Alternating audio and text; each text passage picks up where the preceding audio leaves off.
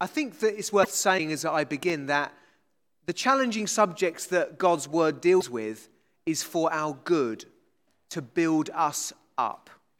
Because the challenging issues we've been touching on, relationships, marriage, singleness, divorce, sexuality, etc., these are challenging issues. They're challenging because they're important. We feel strongly about them because they are important. And we can avoid difficult subjects, but then we miss out on the health and goodness that comes from grappling with these subjects. God is good, and he wants your best. That's why he's teaching us through his word and so many real issues in our lives. So if you'd like to turn in your Bibles to 1 Corinthians chapter 8. We're on to chapter 8 now. And the title of the chapter is Concerning Food Sacrificed to Idols. You'll be pleased to know, won't you? You were hoping you'd come to church this morning and you'd hear a talk on food sacrificed to idols. And God's word deals with issues that maybe we weren't thinking about, but when you look into it, you realize, this has great relevance to me, and it's so important that we study all of God's word so that we can touch on all the facets of our lives. And there's a lot to our lives that God wants to deal with. That's why it's so important. And I do hope that you do read this Bible on your own. I do hope that you may be a new Christian, so you may not have read some of this stuff. But I do hope in your own time, and it's good to get a study Bible as well. The NIV study Bible is very good. The ESV study Bible is very good. They've got good notes in them.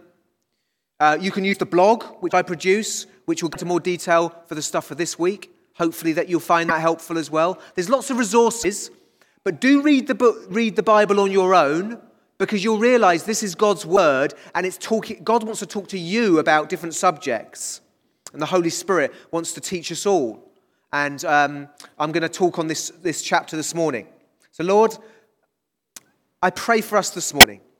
Thank you that you do want what's best for us. Thank you, as Susie was sharing, that our story from beginning to eternity is already in your mind's eye. That the eternity of our existence with you is even in your mind's eye now. That you are over all things, and even history itself, from beginning to eternity future, is something you completely know about and is under your control. Thank you, nothing surprises you. Thank you that our sin and our failures are no surprise to you. And thank you that you want us to grow and to develop this morning. So Holy Spirit, please do talk to us and speak to us. In Jesus' name, amen. Amen. So, I'm going to sort of go through this section by section. I'm not going to be able to touch on every phrase because there's a lot to it. But the title today is Love Builds Up. What does love do? In the balcony, what does love do? Build up, yeah. Build up. And it's very simple, really. That's the Christian life. Building people up. Now, that can be misunderstood as meaning always making everybody feel good about themselves and making them happy about everything, which means you don't talk about difficult subjects. Anybody who has any relationships knows you have to bring challenging things to people because love builds up. And sometimes that means tearing down. Sometimes that means confrontation. Sometimes you need to have a bit of a good, solid conversation with someone about difficult subjects. Love is prepared to have confrontation. I don't like confrontation any more than you do. Love builds up.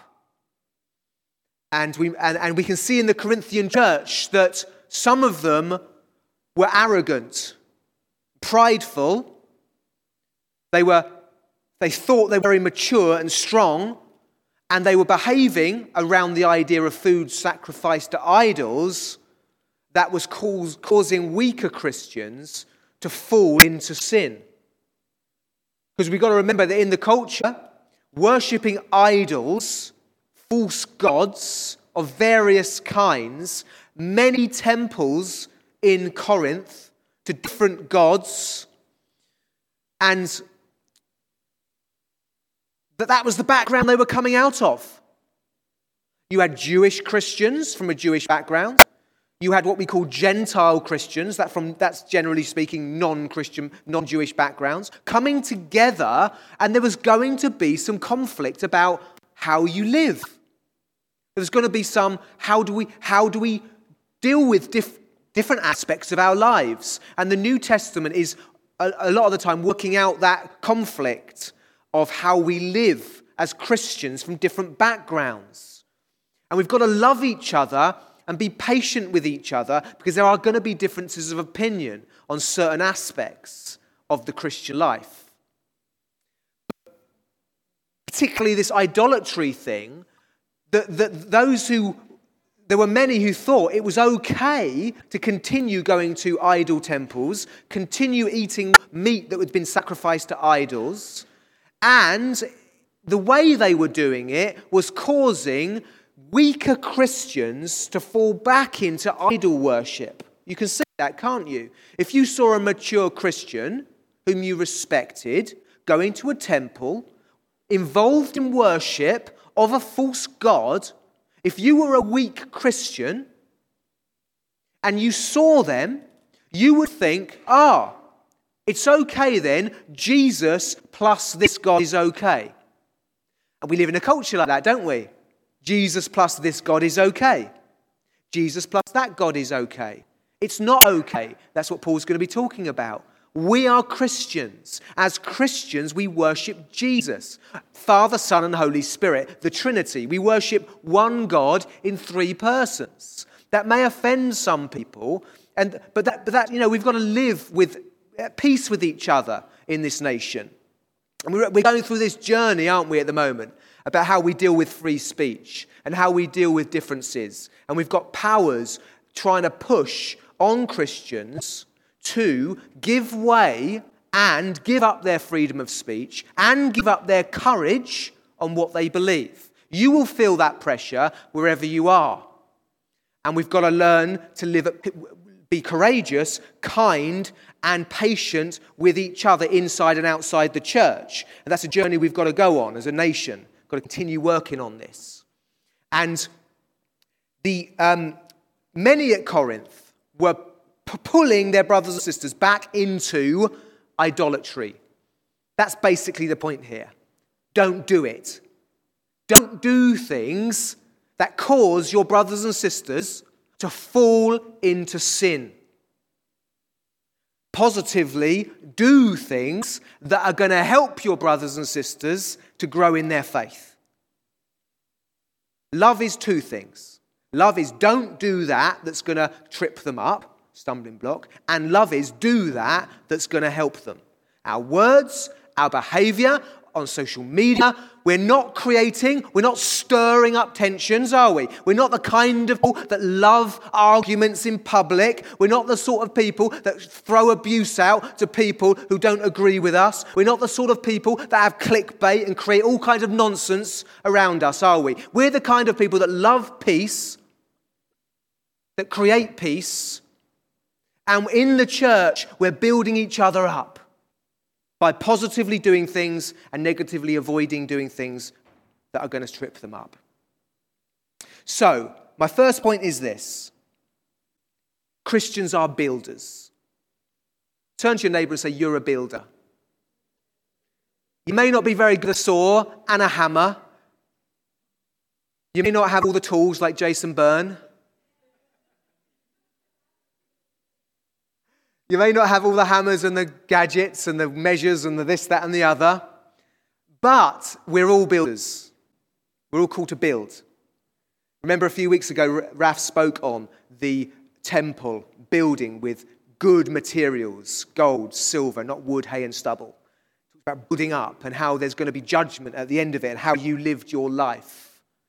We're going to be judged, guys, for the way we have used our gifts. Not a judgment for salvation, but a judgment of rewards, okay? To become a Christian, you receive Jesus as your Savior. And then, as a Christian, you use your gifts to build others up, and you will be rewarded for the way you use your gifts, okay? So, Christians are builders. Now, 1 Corinthians chapter 8, 1-3. Now, about food sacrificed to idols. We know that we all possess knowledge, while love builds up. Those who think they know something do not yet know as they ought to know, but whoever loves God is known by God. There's a lot in there, isn't there? Just in that little phrase there. But I want you to notice that point, that love builds up. Any true Christian builds up. Because the Holy Spirit lives in you. God lives in you if you're a Christian. If you've been born again, you are a temple of the Holy Spirit as a people. And God builds up. The Father is a good Father, and He nurtures us. So therefore, if you are a Christian, you will join Him in that exercise of helping others to grow. And it's part of being a disciple of becoming less selfish, less self-centered, less me-centered, and slowly, by the help of the Holy Spirit, the help of other people, we become more and more others-centered, more and more focused on other people, more and more about serving them rather than focused on ourselves. Christians are builders. Let's just think a little bit about this food sacrificed to idols. Remember, so this is what we know, kind of what happens. We don't know entirely all that was happening, but this is something like this. There were priests, many priests, representing many gods in Corinth. There were many temples representing many different gods. And a bit like shops, really. Lots of little shops around, okay, where you can get your blessing, okay, from the priest within that shop, okay? And if you were the priest, when you offered the meat, so imagine you were putting on a party. You would take your meat to the priest would burn some of the meat as worship toward the idol. The priest would have some of the meat for himself to eat and live on, and you, as the host of the party, would have that meat then for your occasion, whatever that occasion was, knowing that you now have the blessing of that idol, that, superstitious, right? I now have good luck, I now have good fortune, I'm now going to have it's going to go well for me, my work's going to go well, I'm going to have good health, the kind of stuff that people want, right? People are still superstitious now, aren't they? Okay? And that's the sort of thing that was happening. And also, there were these temples were places of social gatherings. So you would go there and you would meet with people who were potential clients for your work. You would meet there and you would gather, and it would be a networking place. And again, in that setting, as you went to that temple, the priest would burn some of it, and the priest would eat some of it, and the priest would give you, within the temple, some of it. And there was another way that meat was also being used, which was, again, the priest would burn some of it, would eat some of it, and would then give it to be sold in the marketplace. So there are 3 ways it was being used. In your own home as a host of parties and gatherings. As in the marketplace, you could buy this meat. And also within the temple itself, publicly, you could eat this meat. And the question was, can I eat this meat? Can I eat this meat? Because bear in mind, most of the meat in the marketplaces would have been offered to an idol. So you go to Sainsbury's, no kosher meat. So you're looking for, can I eat this as a Christian? It's been offered in worship. Can I attend the public settings, these temple courts? Can I go in there? Can I eat the meat so as to maintain my network if I am a business person? So you can see not eating it would have meant hard to get meat. Not eating it would have meant an effect upon your business. You'd have been slightly outside of things, if not ostracized. So it was a challenge. We'll be looking at it in a bit more detail over the next couple of weeks, but you'll see that Paul says, can you eat the meat? Yes, you can. You can eat it as long as you'll see later on, as long as the vendor doesn't say to you and tell you, this has been offered to an idol. And as long as, if you go to someone's house, they don't say to you, oh, this has been offered to an idol. And then why is that?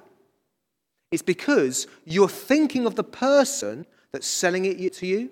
You're thinking of the person who's offering it to you. Because if you, as a Christian, this person says, this meat's been offered to an idol, you see, that person will then say, I see, Christians can also worship idols. Oh, that's good.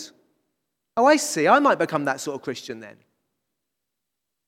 And you don't want to be giving that impression. That's false teaching, isn't it? You're teaching the person in front of you that you can have idols and worship Jesus. But you could eat it were as long as you're not being told it's the case. And again, we'll talk on that another week. But in terms of going to the public setting and engaging in idol worship in public, you are not to do it. You're not to do it.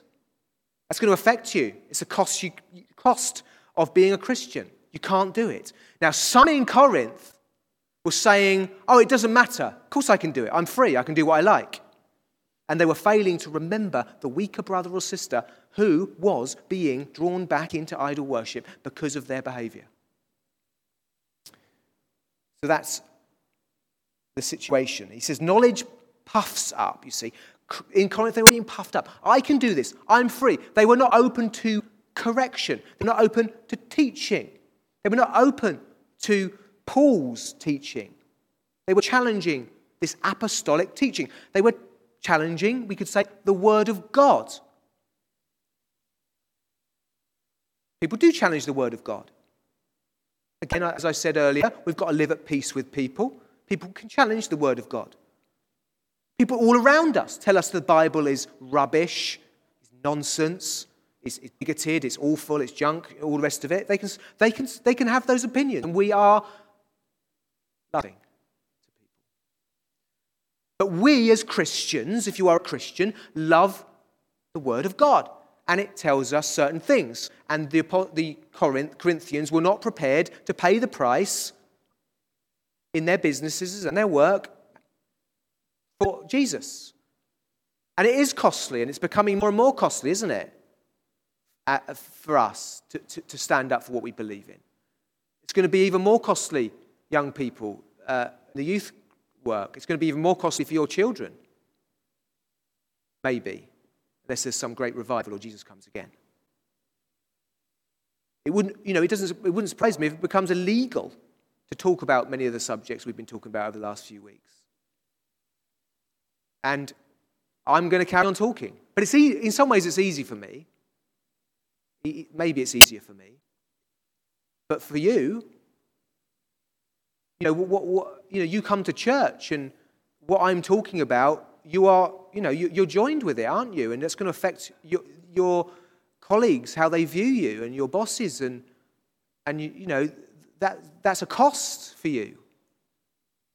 Why am I saying that? Because the Corinthians were not prepared to pay the price. Love, puffs up. They were being puffed up. It says but rather love builds up. And this Greek word, oikodomio, which means to build a house. To build a house. Love builds a house. Love builds the church. Love builds people up. Love doesn't tear down. Love doesn't go to worship in idol temples, pulling people back into idol worship. And obviously this is an exemplar of many other things we could say. Whatever behavior you want that pulls people into sin, we shouldn't do it. Or certainly we need to teach people and help people to understand, because otherwise we wouldn't do anything. I thought a lot about this, and it's not easy to apply it.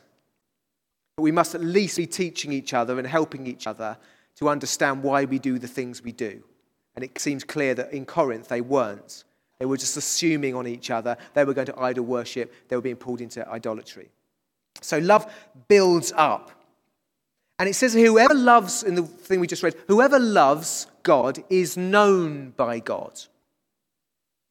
So what he's saying there, love it, not sacrificing doing things you like idol worship, sacrificing things that bring you esteem and bring you success, maybe business success. Sacrificing those things for others is love for God. You're doing it for the love of God. You're doing it because you love him. We're prepared to suffer for God. This is true Christianity, friends. We're prepared to carry the cross. We're not just people who come to church and sing a few nice songs and make us feel good about ourselves and got a ticket for heaven. We're living for Jesus. We love God, which means we don't do certain things and we do other things. And it says whoever loves God is known by God. So in other words, those who love people, they are true Christians. They are known by God. If you don't love people, you are not known by God. I know it's not perfect. He's not talking about perfection here. But if you don't care if you pull your brother and sister into idol worship or into some other practice which is harmful and sinful, are you a Christian? Positively, if you're not doing things which encourage your brothers and sisters, your words, your works, the way you live, if you're not trying to build people up, are you a Christian? Because Christians are builders. Love builds up. That's what we do. Imperfectly, I know. Secondly, love builds those who are vulnerable. We've seen the vulnerable here were those who had just come out of idol worship and they're being pulled back into it. So it says here, so then, verse 5, about eating food sacrificed to idols. We know that an idol is nothing at all in this world and that there is no God but one. But even if there are so-called gods, whether in heaven or on earth, as indeed there are many gods and many lords, yet for us, there is but one God who is the Father, from whom all things come, and for whom we live. And there is but one Lord, Jesus Christ, through whom all things came, and through whom we live. But not everyone possesses this knowledge. Some people are still accustomed to idols, so accustomed to idols that when they eat sacrificial food, they think of it as having been sacrificed to a god. And since their conscience is weak, it is defiled, but food does not bring us near to God. We're no worse if we do not eat, and no better if we do. So Paul begins to correct their knowledge. Paul's talking a lot about knowledge, and later on he's going to talk about the spiritual gift of knowledge. The Corinthians were quite proud of their gift of knowledge. They thought they had superior knowledge given by the Holy Spirit, which meant they were okay going to worship in idol temples. They were saying, oh, our God, we worship the one God. We worship the Father, the Son, the Holy Spirit. We worship the one God, the Creator. And if you read, and obviously many of them who had a Jewish background would have read the Old Testament, and they would have known about how idols were considered as nothing, and how Isaiah talked about idols just being things that had been formed by man, carved out of wood. And that this idol, they make the idol for worship out of some of the wood, and then they burn themselves and burn the other and warm themselves on the other half. How silly, says Isaiah.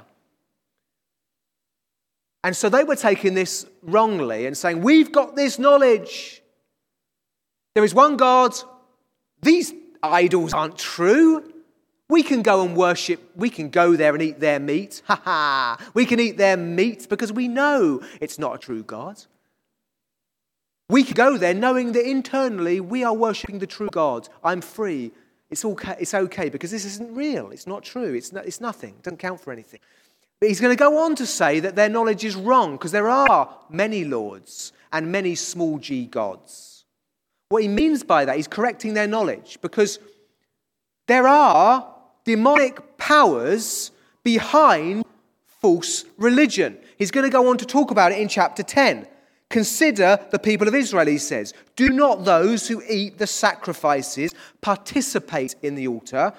He says, do I mean that food sacrificed to an idol is anything, or that an idol is anything? No, but the sacrifices of pagans are offered to demons, not to God. Do not be participants with demons. You cannot, and he goes on. So although in many senses this idol isn't anything, and they've got a misunderstanding, what they're failing to understand is that there is a demonic power and activity involved in this. There is power involved, dark power. And we mustn't play with darkness and sin and demonic powers. And he's correcting their knowledge. He says this amazing thing here. For us, there is one God. There is one God. Not many gods. Christians don't worship many gods. We worship, for us, there is one God. The Father. This is our relationship to God. We've been loved and adopted by God. And we love the weaker members of the church because they're in the family of God. Just think about children for a minute, okay? Got a few in the room today, younger people as well, okay? I would guess that all of us as adults will endeavour to behave in such a way that we encourage them and not tear them down.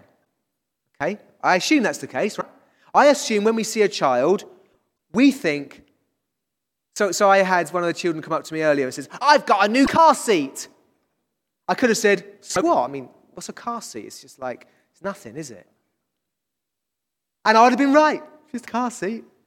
I said, what car seat? And you start making, you want to encourage the person, right? The kid. And particularly in the area of the faith. You want to encourage children, don't you? In the faith. You don't want to talk in such a way that you tear their faith down or do things that make your faith look rubbish and useless. And it's just true not only for children, but come and bring it up to everybody else as well. How can we do things that encourage, and how can we stop doing things that discourage? And he's talking about the Father here, because we know the Father. That's why we do it like that. From whom all things came. So the Father is the creator of all things. For whom we live. This is the God. We live for him. We serve him. We serve him with all our heart. And there is but one Lord, Jesus Christ. And you can see what he's doing is there's very much a symmetry here between the Father and Jesus. The symmetry, speaking of this, he's not talking about the Holy Spirit here, but obviously he's talking about the fact that Jesus is God, one equal with the Father. So he's now saying there is but one Lord. And the word Lord, what does that mean? Lord of our lives. Over us. We serve him. So the Lord Jesus Christ, through whom all things came. Again, the Father created all things through the Son, Jesus Christ. Through whom we live. And again, that's talking about Jesus' death on the cross for us, so that we now live. We've been born again of the Holy Spirit. And it says, through whom we live. And intimated into that is the idea that Jesus died for them. And the reason why we love our brothers and sisters is because Jesus died for them. And it says it later. He says, we harm our brothers and sisters for whom he died. So we must do the same.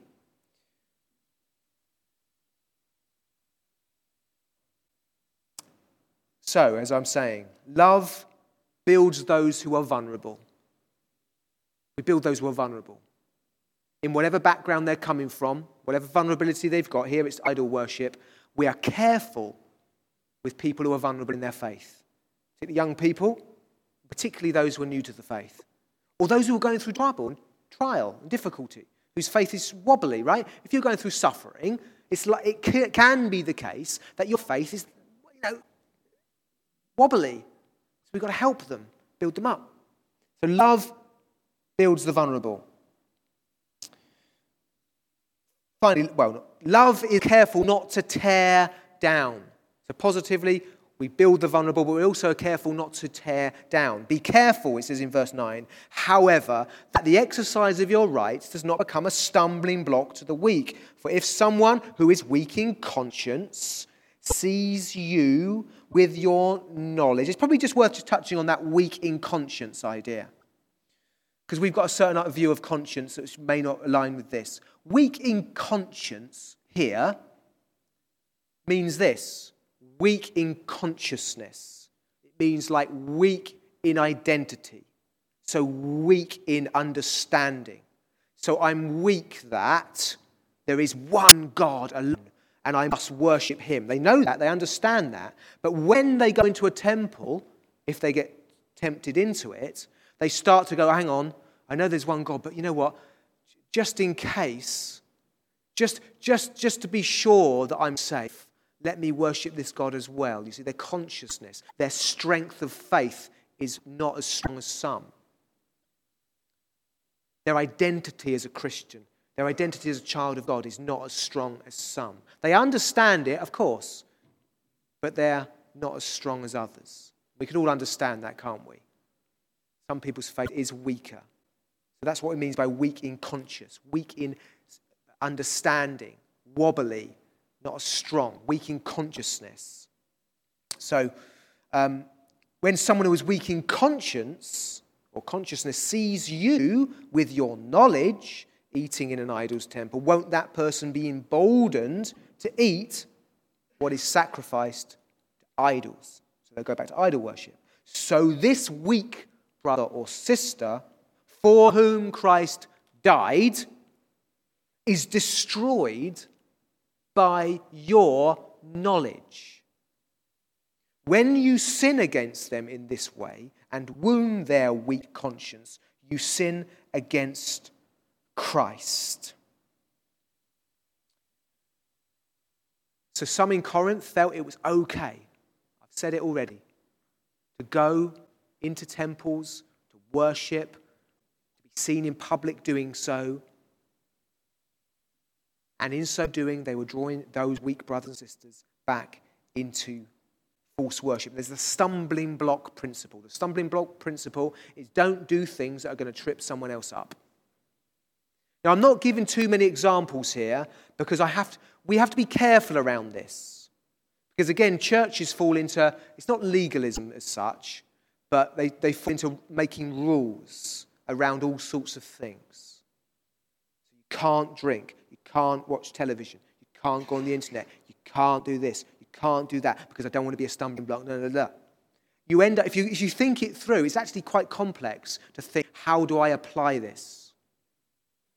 So what church has to do, like Paul is doing here, is this. If there are particular issues that are affecting the whole church, the elders of the church need to say, this issue is happening.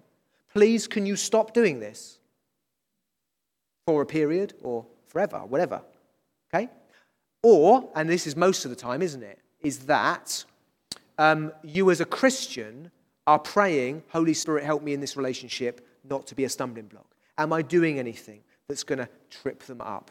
The way I speak, the way I dress, the way I eat, the way I drink, the relationships, different things, what I watch, what I listen to. Holy Spirit, help me to be not a stumbling block. But the other thing is to build up. Not just what shouldn't I do, but what should I do to help them, to grow, to develop, to lead them closer to Jesus Christ. This is not easy, but if we love people, it's like if we love people, then we will find our way. You'll find your way. I trust the Holy Spirit will give you wisdom. But I believe God wants to build this church. And he builds it through you. Every one of you loving each other. The non-Christians who come to this church will find Jesus here because you love them and build them up. And I love them and build them up, right? Weak Christians here will grow in their faith and will be strong Christians and become leaders because you love them. Don't trip them up and build them up. Children in this church, youth in this church will become adults, mature, strong, again, leaders in church, outside of church, affecting society because you've built them up and not tripped them up. God wants to build this church. God wants more people to become Christians. God wants more people to grow in their faith and grow in maturity. And he's going to do it through you. One relationship at a time, one conversation at a time, one interaction at a time. Every interaction you have with someone is an opportunity to build them up or to trip them up. Isn't it? Every conversation, you can draw them to truth and Christ and hope and love. Or you can go around the vortex of hate and division and talk about things that are not worth. Just work it out. So finally, then the band's going to come up. Therefore, how can I build others up? How am I going to do this? This is the outcome, isn't it? Paul says this. Therefore, in light of the fact that Christians are builders, in light of the fact that love builds the vulnerable, in light of the fact that love does not tear people down, how am I going to build them up practically? Therefore, says Paul, if what I eat causes my brother or sister to fall into sin, I will never eat meat again, so that I will not cause them to fall. So he's saying, I'm prepared to give up what I like for the edification of other people. If that's what it takes, not to be a stumbling block, but to build them up. Paul's using this example of food, meat offered to idols, but we can apply this to lots of areas of life, different areas of our lives. And we're going to see as we come to the gifts of the Holy Spirit that every one of them is for building up the church. That's what they're for. That's what they're for. But please, friends, let me ask you the question. Not just are you prophesying in church, or are you bringing some sort of contribution in this church? Are you in your lifestyle, which is most of the time outside of this meeting? How long is this meeting and how much of the time of the week is this? It's not much, is it? So come on, if we really are concerned about edifying and building the church up, sometimes, of course I'm passionate about gifts of the Holy Spirit, but really, what about the rest of the time when we could be being hospitable? Being in people's lives, encouraging one another. What about the rest of the time? Are we truly loving the church? Or do you just want to prophesy? You just want to bring your gifts? Just bring, tick the box. Yep, we've got gifts of the Holy Spirit here. God wants to build the church. That's the point. He wants to love his people and he wants to build them up. That's the point.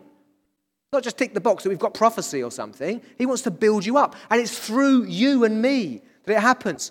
I heard a story this morning. I was so encouraged. We've been down with my mother-in-law over the last few days, whose husband passed away recently. Helen's dad passed away. And in this church, just seeing the love in that church. And this morning I heard and there's no power down there over the last few days, so we've been trying to help, get things going and stuff. But one of the members of the church took Helen's mum a flask of porridge this morning, so just a simple thing like that. Wow. What do you think God was thinking at that? Do you think he was happy? How much time does it take? Really, it's a bit of petrol, a bit of time to cook some porridge. It's not much, is it? Just think how Helen's mum would have felt. Just think if non-Christians heard about that. What would they think? They may not believe in Jesus, but I tell you what, if they hear about that, they think that is amazing. That's quite something, because that's not normal. Church, let's not be normal. Let's not be normal. Can we love each other? Can we build each other up? Well, do it. Let's do it. I know I fail at it. I feel conviction of this. I know I don't love you as I should. I know that. Let's all keep pressing on as the Holy Spirit leads us. Do my actions promote trust in God or trust in false gods? Do my actions promote trust in physical strength and beauty or in God? Do my actions promote self-centeredness, narcissism and self-glorification or love? Does my life promote faith? Promote the faith of others? Does my life promote kindness? Do my words promote faith and truth? Do my relationships show the gospel of love, forgiveness, faithfulness, and sacrifice? As Christ's love builds us up, we learn to build others up. Holy Spirit, help us to do this. In Jesus' name, amen. Let's stand. Let's worship.